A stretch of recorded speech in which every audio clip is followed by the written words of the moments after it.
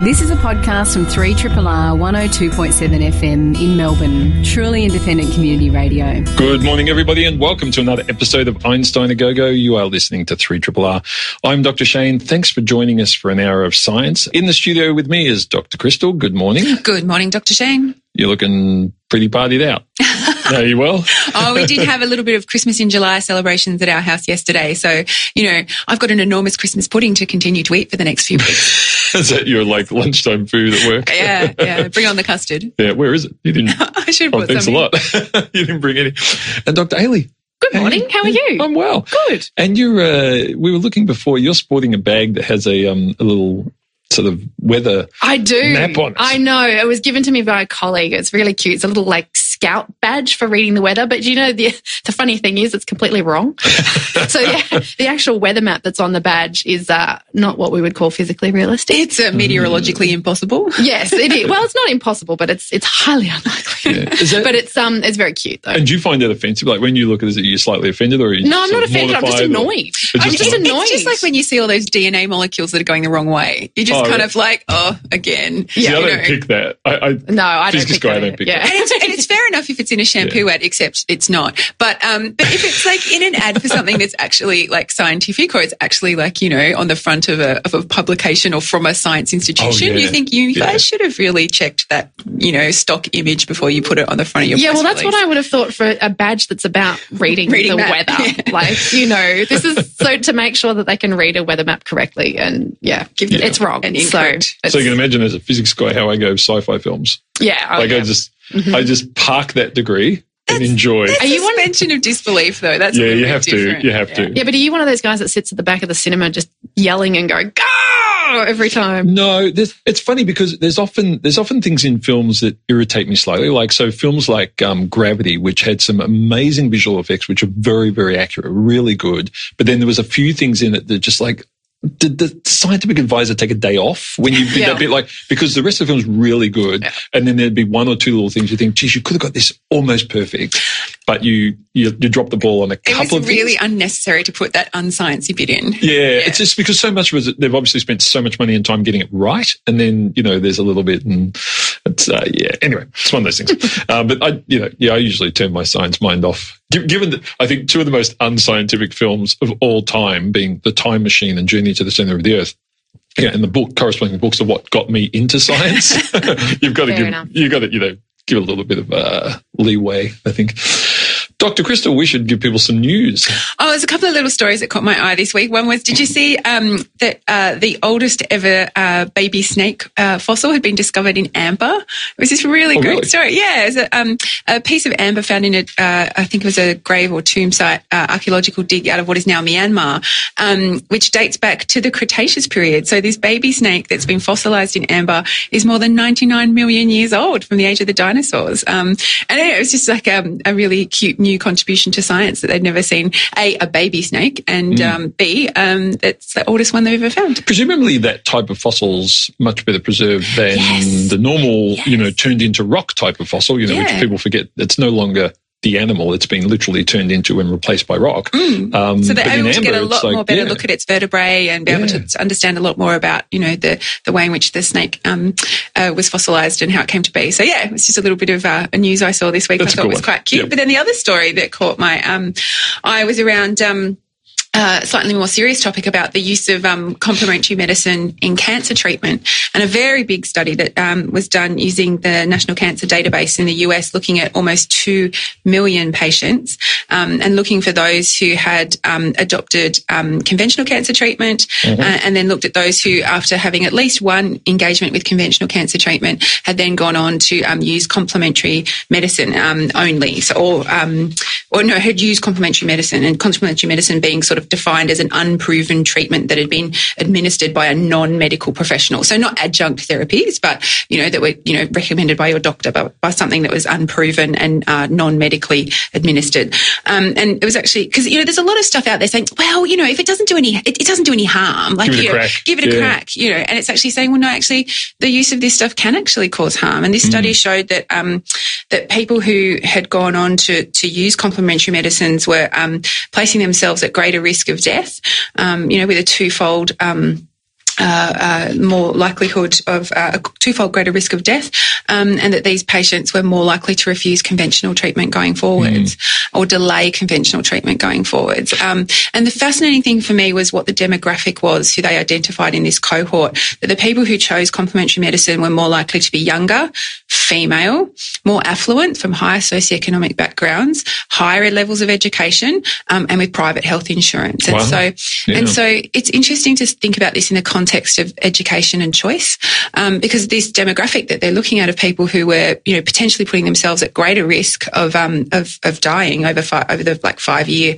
kind of period, it wasn't that they didn't know or they couldn't afford it, or they, in fact, quite the opposite. These are the people who you think would actually have a higher chance of doing better because they were, potentially richer, more educated, had more access, in terms of private health insurance. So presumably the anti-vaccination group is a similar demographic, I would have thought. It's interesting. And so it raises this idea of, as we push towards empowering consumers and giving, well, not consumers, empowering patients, as almost like consumers, like this consumerization of health where you are in charge of your own health, which on one hand comes with a huge amount of benefits, also comes with some risks potentially. And what we're doing in terms of our delivery of healthcare and the options and the education and, the engagement with the medical system to look at how to position conventional treatment. So the adverse outcomes, was that as a result of the complementary medicine, or was it more that they would delay, or did they not say? It was a large cohort study, which basically just split the two groups, and they didn't go into what kinds of complementary medicine it was, but they did show that there was delay in that group of uptaking, and there was a higher instance of refusal. That's a big part of it. The interesting third part, which you didn't mention, which was probably not part of the study, is how complementary medicine sometimes interact with more standard medical care, when people end up using both at the same time, which can be, lead to unexpected sort of outcomes. I'm not sure if the study looked at any kind of contraindications of whether or not, if you were taking a conventional therapy, whether or not an alternate therapy or a complementary medicine interfered with that. But it's also why sometimes patients don't disclose, when the doctor says, are you on any other medications? Patients often don't say, people don't often say, well, I'm also using this herbal extract or whatever else. So it's and going forwards, I think this will become an even greater issue. But it's also kind of even comes down to your everyday activities, like when you share stuff on Facebook that's just like about how you can just have a positive attitude, or if you just like even making recommendations about unproven therapies, in social networks and stuff that you think, well, what harm can it do? It's like, well, actually, there's more and more research starting to show that it is actually putting patients at greater risk. Opinion versus knowledge, huh?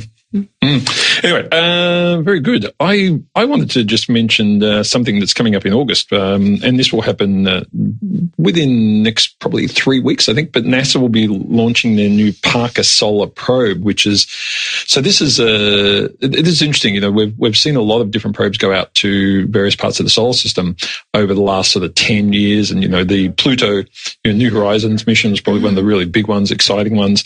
But this probe's going in the other direction. This probe is not going towards Pluto or the other planets, it's going towards the sun. And funnily enough, it's actually really quite hard to do this for two reasons. One is, and we forget this, but Earth is moving pretty quick around the sun. And in order to get to the sun from Earth, you kind of have to shed the Earth's velocity of momentum. So as you launch from Earth, you have to slow down relative to the Earth going around the sun so that you can kind of fall into the sun in a way.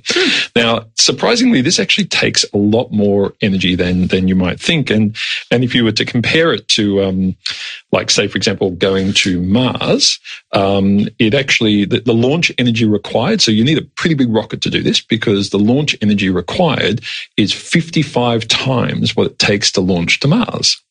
Wow. Which people hear that and they go, what? That doesn't sound right. Don't you just fall into the sun? But no, you actually have to slow down. You have to, shed put the massive brakes on. Yeah, put the brakes on and fall back in much the same way that if you're in orbit around the Earth, the way you fall back into Earth is, you start skimming the atmosphere. It slows you down and eventually, you fall in. You have to do the same sort of thing with the sun. And so, 55 times what it would take to get to Mars, about 2 times what it would take to get to Pluto. And you probably remember that was one of the fastest launches ever done from Earth. In fact, it might have been the fastest launch, I think, of a probe in order to get to Pluto. So this probe has to, first of all, be launched like an incredible speed. And so that's tough. But second, this thing's going to skim through the corona. So this is the outer sort of atmosphere area of the sun. How does it not melt? That's a very good question, Dr. Ailey. And that was something that, of course, until very recently has essentially not been doable by any probe. Because the sun is hot. The sun is hot. That's a fair statement. And in fact, the interesting thing is one of the things this probe is going to try and do is work out why the corona, which is the upper atmosphere, is so bloody hot. Because the corona is in the millions of degrees range, whereas the surface of the sun is not. It's literally, in the tens of thousands of degrees range. And people really don't understand why this is. It's sort of like, hang on, all the energy the sun has produced at the sun's core, you would think, therefore, that as you get further away from the core, you would get cooler. But that's not the case with the corona. This atmosphere of the sun is really unusual. And we don't quite understand why it's so hot. So this probe is actually going to fly through that section and, in a number of sort of cycles, and it will collect data. And on its way, I mean, getting to the sun is really hard. So in fact, it doesn't even go straight there. It actually, the reason for this, specific launch in August is that it needs to do a flyby of Venus to slow itself down even further. So they'll use a gravity assist from Venus to slow down. But it's interesting. This thing is basically only able to do this now because the shielding and so forth and the electronics and so forth are such that essentially what it's going to do is use the energy from the sun in solar collected energy, convert it to electricity, help it cool itself down. So it's kind of like this big fridge, if you like, that will make it all work. One massive air conditioner about the size of a car. Yeah, right. So it's not huge. It's not a huge craft, but it's reasonable. And one of the things I like is the name of this is named after the physicist Eugene Parker, he was the first one to actually publish a paper theorizing the existence of the solar wind, that thing we all take for granted now that gives us the auroras and blah, blah, blah, and all this massive stream of particles and light that comes out from the sun. Well, it was only 1958 that was actually proposed theoretically, so it's relatively recent. Anyway, Eugene Parker's been given the naming of this. Good. So it's launching in August. How long? And it's got to go do a flyby Venus. When's it going to get there? I think it's about. That's actually something I'm not sure about. No, it's a good question because I was trying to find that the other day and I couldn't find the period. I think it's not Pluto long. No. But you kind of think you always hear about the launch of these probes and you don't hear anything. And then like you thought, how many years am I going to have to wait till I find out? This one I was trying to find and I couldn't find. I think because they haven't put the dates because they don't know the date of launch yet. Because it's the minimum date will be the 6th of August. Yeah, right. So then be a little bit after that. But I guess because you've got to wait until all the planets are in the right place as well. And for us, that's Venus and Earth. At the moment. Yeah. And how fab has the night sky been in the last couple of weeks? You've had 5 planets up there. Yeah, it's been amazing. And Mars has been so bright. Like it's just this red, orange, yellow dot in the sky. And you've got that beautiful winter clarity in the sky when, it's always better in winter when, because it gets dark early. No, and a friend of mine brought out his telescope and invited us all round. Oh, cool. And we're looking at all the moons of Jupiter because they found a few more moons on Jupiter now, didn't they? They found 4 more. What was it? Last count, 60 something. Last time I looked, it was like 63 or something. It was like that. So it's been a fantastic night sky for everyone in Melbourne. If you get out of the city. Well, even in the city, it's not too bad. Standing in my driveway, I've been impressed by how Mars looks. You can see 5 planets with the naked eye standing in my driveway in Coburg. I'm pretty happy with that. Yeah, that's pretty cool. You're listening to a podcast from Community Radio 3RRR in Melbourne, Australia. In the studio with us now on Einstein A Go-Go is Marie Fan. She's from the School of Biological Sciences at Monash University. Marie, welcome to Triple R.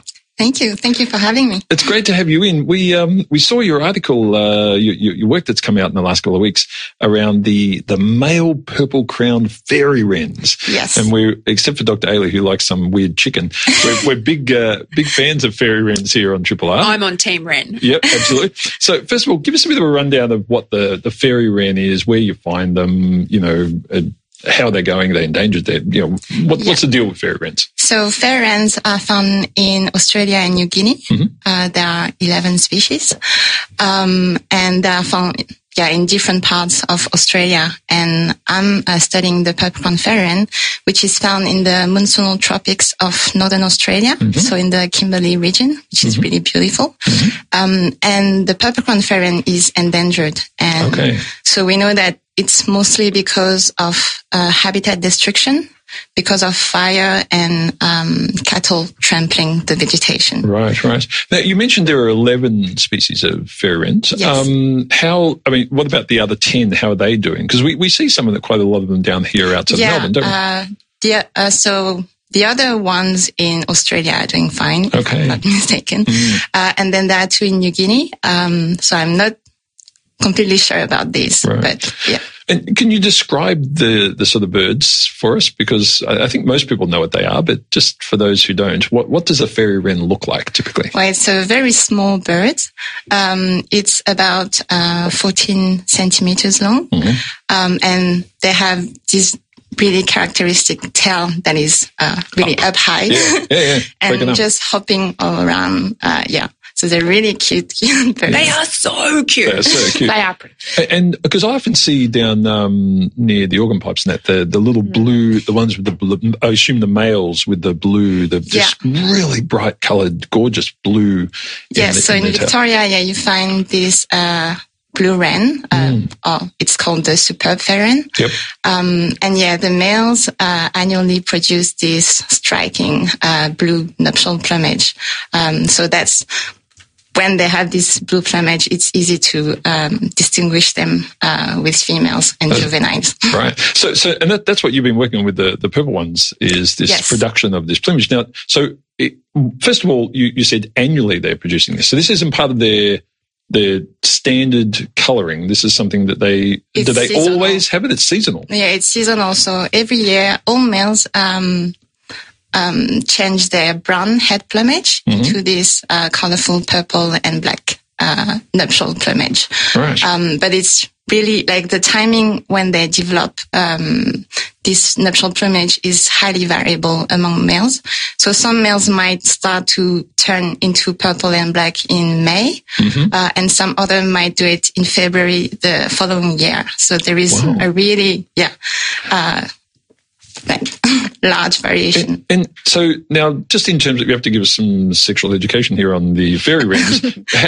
how do they interact in terms of mates and so forth? Because if they're producing this, what I'm trying to get a picture of is if they're producing this plumage, which is part of mating. Yes. But are they bonded to a single bird? How does that all work? Yeah. So they are what we call socially monogamous, which means that they form stable, long-term pair bonds with a social mate. Yep. So they share their territory, they live together. But in most fairy wrens, we know that they have high levels of sexual infidelity, which means that even though they have a social mate, they commonly seek extra-pair partners. Right. Which is the case of the blue wren that you find here. But the purple-crowned fairy wren is very faithful in contrast. So it's very interesting that even though it remains with the same mate, like the whole life, it still takes the trouble every year to develop this purple and black. Yeah, so that's pretty nice. That you're pair bonded, and you're just like, I'll still put my good tie on once a year for date night. Except for those southern ones, they're just players. It sounds like they'll put it on for others. So why do they bother then? That's exactly the question of my PhD, is to understand why they bother to do so every year. And in this study, we found that it has to do with showing off social status and competitive strengths to other males. Right. So it's not generally seasonal plumages are assumed to be used to attract females, but in this case, it has to do with competitions between males. So you said that there's a huge range when they actually do this, May to February or something like that. Do you know what the catalyst is for them changing? Is it just, Mrs. Wren says, get your tie out? What is it? So what's the catalyst? Purple-crowned fairy wren, we don't really know. But for example, in the superb fairy wren, the blue wren, there is a correlation with the level of testosterone. So we don't know what is the cause and the effect, but there is a correlation.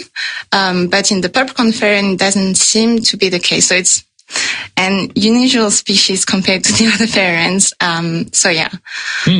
And is there any correlation between, I suppose, trying to work out how to ask this politely, but you presumably there are some birds that have a more impressive purple, coloration. Do they correspondingly have larger sort of territorial areas, or is there any aspect of the social interaction between these birds that's directly related to just how nice they are looking? Well, so when you look at seasonal plumages, you can look at different aspects. The timing, so when do they turn into purple and black, the quality of the color, and the extent of nuptial plumage. Right. So in terms of timing, it's the first thing that I studied, and I didn't find anything.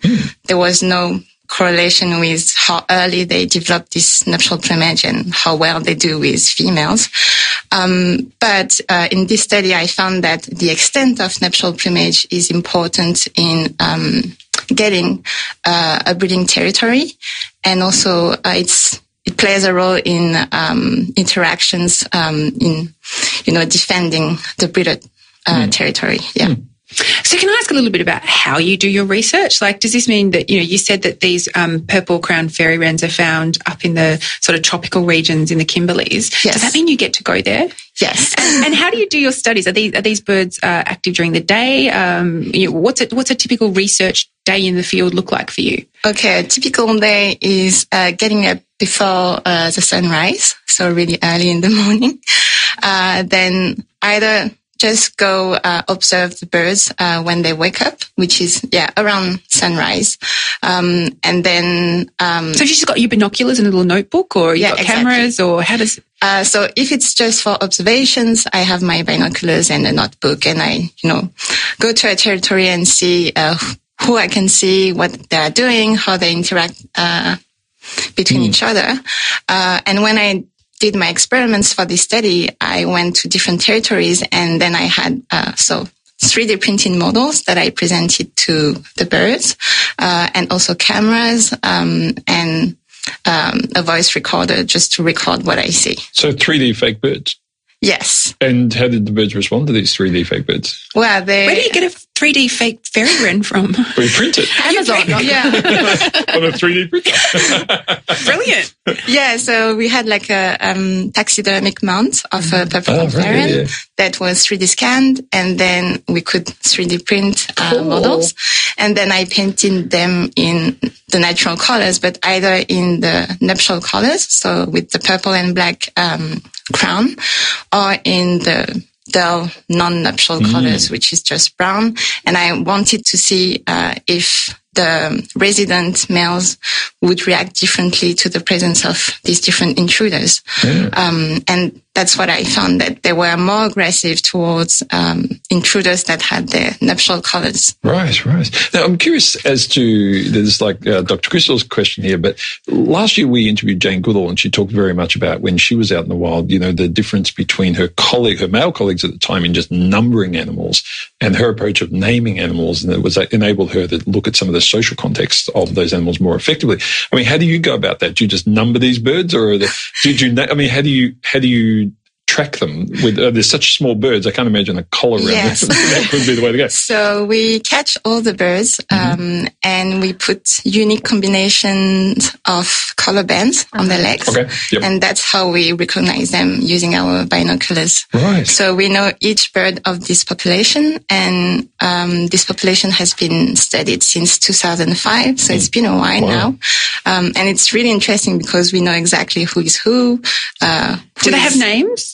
So we call them following the colors they have. Right. So it's not like blue, green, blue. Yeah, exactly. But if you go back season on season, it must become like a reality TV show for fairy wrens. Like you guys all must be hooked on what happens next season. Yes, blue, green, blues with blue, blue, green. Oh yeah. Wasn't expecting that. It's like a soap opera. Yeah. It's like, this bird moved to this territory, and now he's with this female, and this happened, and Yeah. Yeah, that's great. Marie, look, this is fascinating stuff. It's really interesting to hear about these little guys because I think everyone knows about these birds and they've seen them. I've never heard of the purple-headed. No, not the purple, but if you've walked outside of Melbourne, by a few k's, you tend to see them, and they're just the most gorgeous little birds. I think they're fantastic. So keep up the good work, especially given this particular species is endangered. So hopefully the work you're doing can help with that as well. But it's fascinating to see how much social interaction and how much that is related to these colour formations and so forth. So thanks so much for talking to us today on Triple R, and good luck with your PhD. For having me. Yeah, thank you very much. Marie Fan is from the School of Biological Sciences at Monash University. You're listening to a podcast from Community Radio 3RRR in Melbourne, Australia. In the studio with us is Dr. Andrew Hill. He is from the Department of Biochemistry and Genetics at the La Trobe Institute of Molecular Science from La Trobe University. Andrew, welcome to Triple R. Thanks for having me. Now, you've been on this show before. How long ago was that? Oh, that must have been 7 or 8 years ago. So I'm just doing the calculations in my head. That's about 900 guests ago for me. Wow. So what did we talk about? I forget. I don't remember last week. So my chances of 8 or 9 years ago is pretty bad. But you work in an area, and Dr. Ailey and I were just saying we love this terminology of extracellular vesicles. Now, you're going to have to unpack that for us. What's it? It sounds like not a cell. Outside of a cell, I'm getting extra cell, not inside a cell, some kind of thing. It's some kind, definitely some kind of thing inside a cell. Physics guy doesn't know biology. Tell me. So, the field is quite new, although we've known about these things for probably 50 years. So, and it's really a convergence of several different fields. So the term extracellular vesicle is used to describe particles that are released by all different kinds of cells from all different kinds of organisms. So about 50 years ago, people studying platelets and how they play a role in blood coagulation described something called platelet dust, which I think is a great term. Right. And this dust was outside of the cell, and it had a function to help with that coagulation process. And then about 30 years ago, researchers looking at the maturation of blood cells found these particles, which they called exosomes, played a role in taking proteins that weren't wanted by the cell anymore and actually just getting rid of them. And then over the last 30 years, there's been a real boom in people studying what happens outside the cell, and they've identified various different sizes of these particles with various different roles. So extracellular vesicles is a collective term. It was coined about 6 or 7 years ago that describes all these kinds of particles that are released. So when you say particles, I think you say something that conjures an idea in my mind as a person with a physics background, which I think is very different to what they actually are. I mean, I hear about particles and I hear about protons and neutrons and so forth, but you're talking about presumably quite large structures of these. I mean, how big and complex are these sorts of particles? I'm guessing there's a wide range. There is a wide range. So in terms of a cell biologist, these things are actually really tiny. So but tiny to a cell biologist is much larger for a physicist. So we're talking about particles that range from size from about 30 nanometers up to a few microns in size. Okay. So obviously they're a lot smaller than a cell because a cell releases many, many thousands of these. They range in size from nanometers up to microns. And in terms of, maybe we'll just talk about the blood example for a moment. I mean, I can imagine there's a lot of stuff in blood. So I can imagine there's a lot of different types of these particles in the blood, all doing different jobs. Is that right? That's right. So these particles, because they range in size because of the different ways that cells actually release them. Some particles come from very specialized machinery inside the cell. Some of these particles are just leapt off the side of the cell, and even dying cells, so cells that undergo cell death, release a lot of these particles. So circulating in the blood, you've got a whole suite of these particles, which is why they're called extracellular vesicles, just to sort of encompass that whole range of different particles. So when I go to the pathologist and I get a blood test, are these particles used currently in that sort of testing, or is that we're not there yet? We are really getting there. So these particles contain things that are inside the cell. So they can be like a health card of cell from which they're derived. So they contain proteins. They also contain small genes as well. Okay. So if you've got a sick cell, it's going to have a different profile of proteins and genes to a healthy cell. So if you can pull these things out of the blood, you can actually look for the changes compared to a healthy individual. And it's being used in cancer at the moment. Certain cancers can be diagnosed by looking at the profiles of these proteins and genes in the extracellular vesicles from the blood. So some brain tumours and also prostate cancer. There's a lot of work and there's a lot of industry now around developing diagnostics. And what are you working on, Andrew? So what are you looking at out there at La Trobe in this area? So we got into this field about nearly 15 years ago, looking at how some brain proteins that cause things like Alzheimer's and Parkinson's disease, they misfold in the brain, and we were interested in how they can move. These misfolded proteins can move from cell to cell, and so we got interested in these extracellular vesicles as a mechanism of transferring those from cell to cell. So we've been looking at the process of spreading these misfolded proteins, but also trying to develop some diagnostics around diagnosing these brain diseases using blood samples. So like for the cancer example I just gave, we're looking at profiles of small genes that are encapsulated in these vesicles from the blood that can give an indication into the health of the brain. And in terms of the equipment that you use to do that, I mean, these things are small. So how do you, first of all, how do you find the stuff? Or is it like a big cell milkshake or something? I'm not sure. I always find it fascinating how, physics person, I'll find you one. But you need a lot more. How do you go about finding them, extracting them, and then what do you use to do the analysis? So, we need to use a lot of different tools, and actually the field of biophysics, which is a mixture of biology and physics, has been really important in revolutionizing how we can look at these very small particles. You can't look at them using a normal microscope, so we need to use an electron microscope, for instance. And then we can use, because we know some of the proteins that are on the outside of these particles, we can use that with antibodies to actually pull these things out of the blood. So we need to use quite a few sensitive tools. Also with the new DNA sequencing technologies, they're very powerful now for actually letting us look at what's in these vesicles. So we can, I think advances in technology that have allowed us to look at proteins and genetic material more sensitively have really allowed us to look inside what these things and what they do. And I think one of the fascinating things for me, is it's now a way of kind of answering some of those real big unanswered questions in biology, because, exosomes don't just happen in people. They can happen in plant cells. They can happen in the cells of disease-causing microorganisms. I know particularly from my background that how malaria parasites use exosomes, in the spread of disease is fascinating. So for me, I think there's some great examples, and maybe Andrew, you could give us some more examples of how these are not just relevant for people, but throughout all of biology. Yeah, it's fascinating. So there's a lot of work going on now showing that these exosomes and other vesicles play a role in sort of host-pathogen interactions. So there's the malaria example where the parasite can induce the release of these particles containing parasitic proteins. Other parasites such as Leishmania release these as well. And there's a recent paper published in Science a couple of weeks ago showing that in response to infection with a fungus, plants can actually release vesicles with RNAs that actually try and turn off the virulence genes in these pathogens.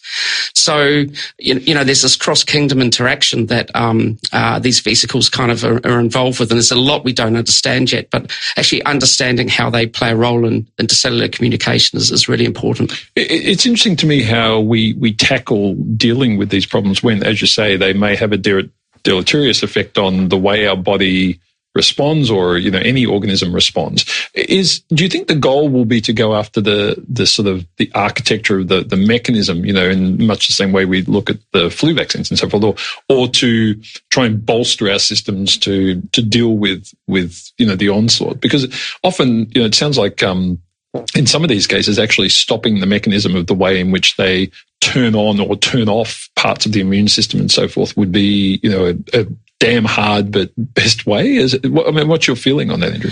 Yeah, I think it would be a really hard way because it seems to be so ubiquitous, and because they're so hard to trap and to sort of manipulate. I think that would be quite quite a difficult angle, but I think understanding how they play a role and perhaps how they might be involved in disease could maybe lead to some sort of ways we could tackle those diseases.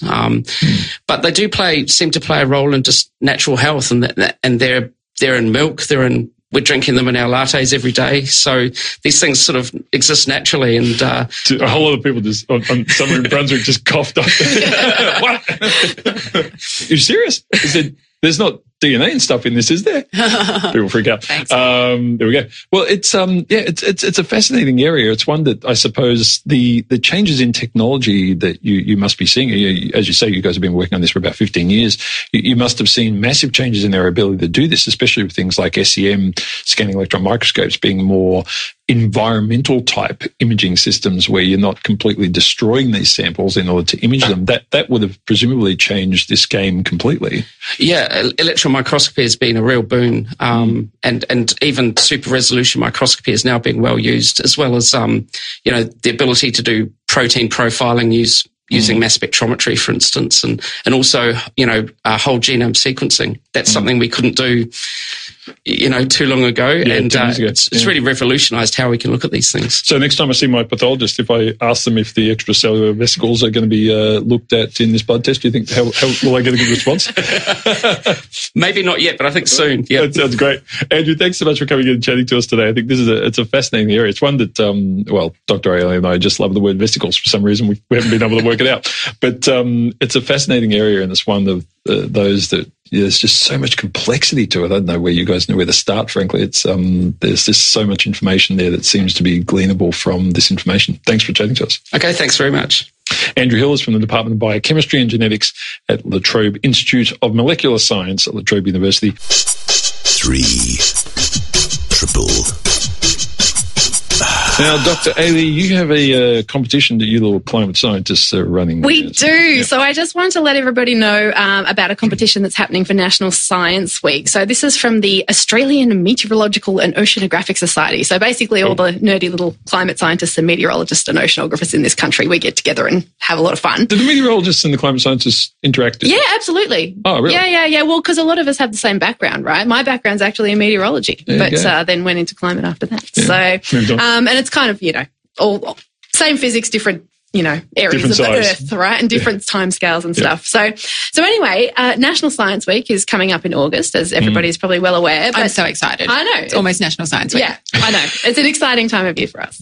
But so the Australian Meteorological and Oceanographic Society has put out a competition about presenting my local weather. So if you are a primary school aged child, a secondary school aged child, or have primary or secondary school aged children, or interact with them in any way, tell them about this competition, because basically this is where they get to make a 2-minute video presenting their local weather, and they can go out into the elements, although be careful, don't go out in the middle of lightning storms and things, people, please be safe, and talk about their local weather. And there are tips and tricks on how to read weather maps and how to present your local weather from a lot of this country's most famous television presenters, Nate Byrne from the ABC, Jane Bunn from Channel 7. They all give everybody tips and tricks. You can make your own 2-minute video. They're due in by August 31st. Each state winner wins $200. Oh, wow. National winners get $500. So, go out and have fun. And you can find out more about it at www.amos.org.au.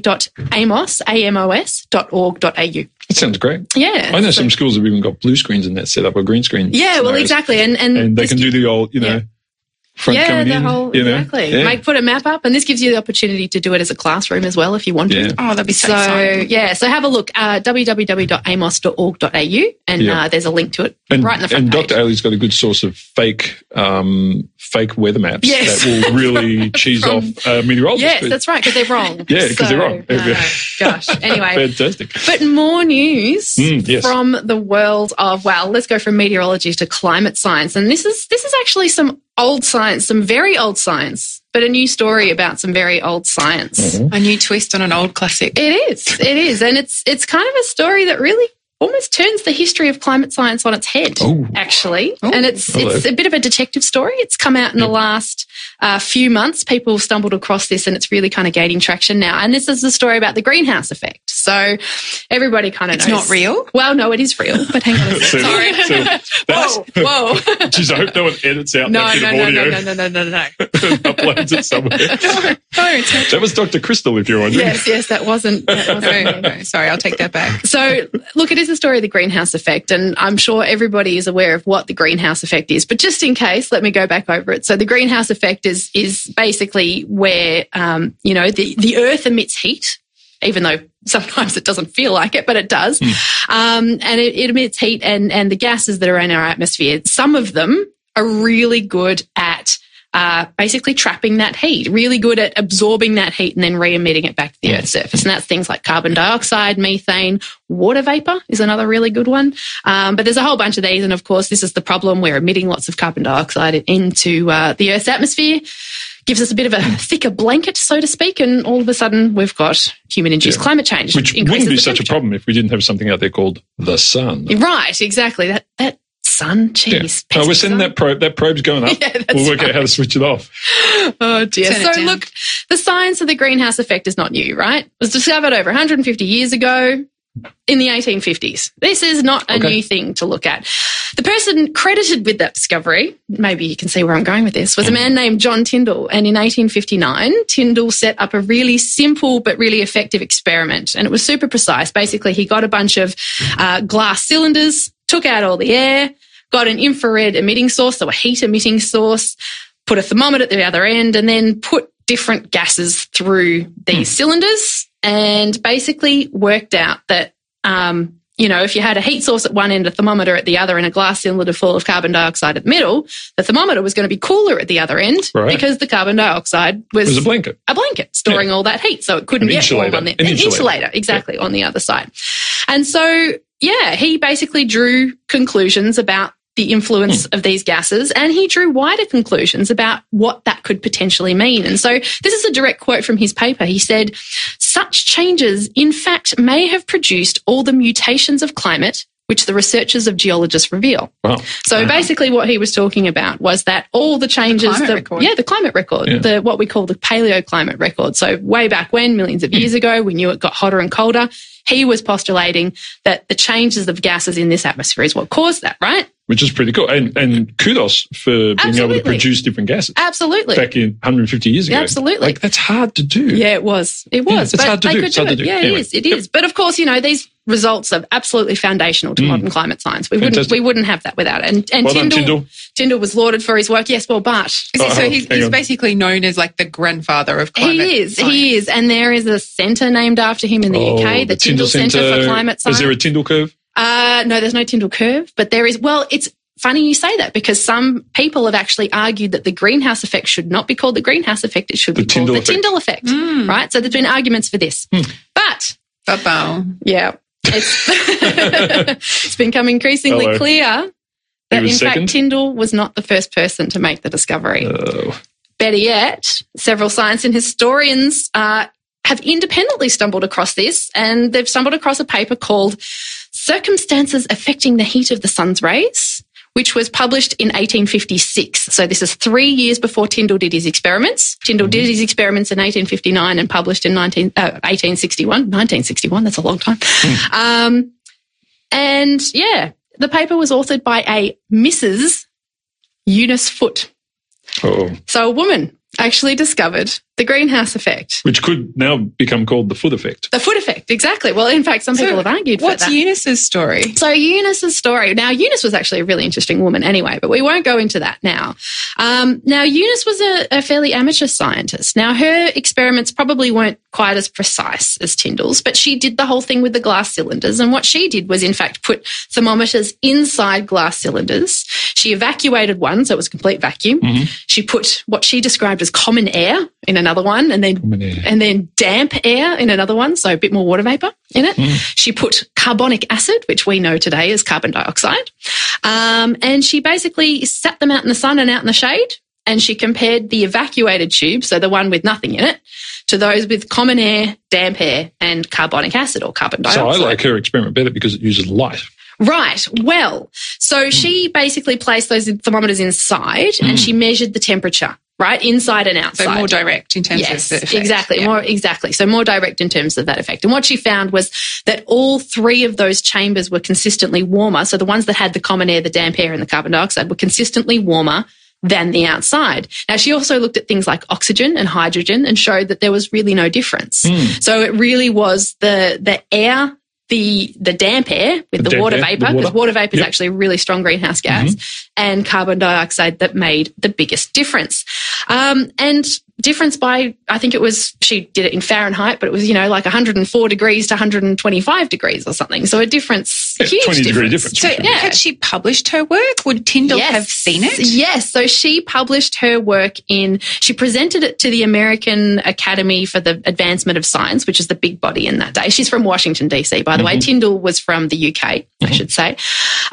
She did publish it a couple of months later in a journal. And she also made those same conclusions that Tyndall did. And I'll give you a quote from her paper, was that an atmosphere of gas would give to our Earth a high temperature. And if, as some suppose, at one period of its history, the air had mixed with its larger portion, with it a larger proportion than at present, and increased temperature from its own action as well as from the increased weight must have necessarily resulted. In other words, more carbon dioxide, Earth would have got warmer, right? So it was the same conclusion. She did publish in a paper. Now, Tyndall, in his paper, says that he's never seen anything like this. He was the first to do it, right? There are a few iffy things about that. There's no direct evidence that he ever met Eunice Foote or that he ever read the paper. But interestingly, he was friends with a person who presented this lady's paper, Eunice Foote's paper, at the American Advancement for the Academy of Science. For some reason, we don't know why, she didn't present it herself, but she did. And not only that, Tyndall was the editor of a journal which republished a paper from an American journal that was basically the one before Eunice Foote's. They were on the same page. You're going to read that one. Yeah, you're not going to see, you keep skimming down. This is my area. You would see her journal article. So, look, best case scenario is that he skimmed it, didn't read it, went to the back recesses of his brain and subconsciously went okay. Worst case scenario, he actually stole the idea. But beyond anything else, he simply wasn't first, so all the credit should be. Well, I mean, whether he did that or not, the bottom line is she was first, and all the credit should now be given to her. She was first. Now, she did get the physics slightly wrong because she said it was the rays of the sun, right? She said it was the sun coming in that was warming rather than the radiation from Earth.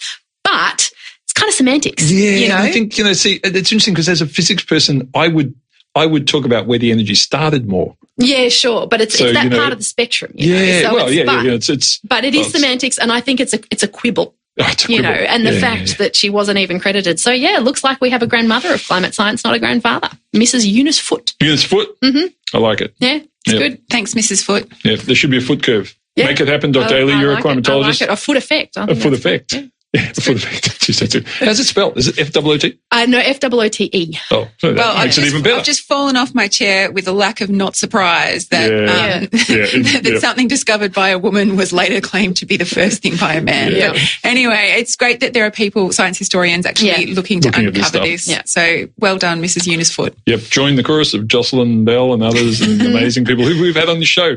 Pity she's not still alive. You've been listening to Einstein a Go-Go. We will chat to you again next week. This has been a podcast from 3RRR 102.7 FM in Melbourne. Truly independent community radio. Want to hear more? Check out our website at rrr.org.au.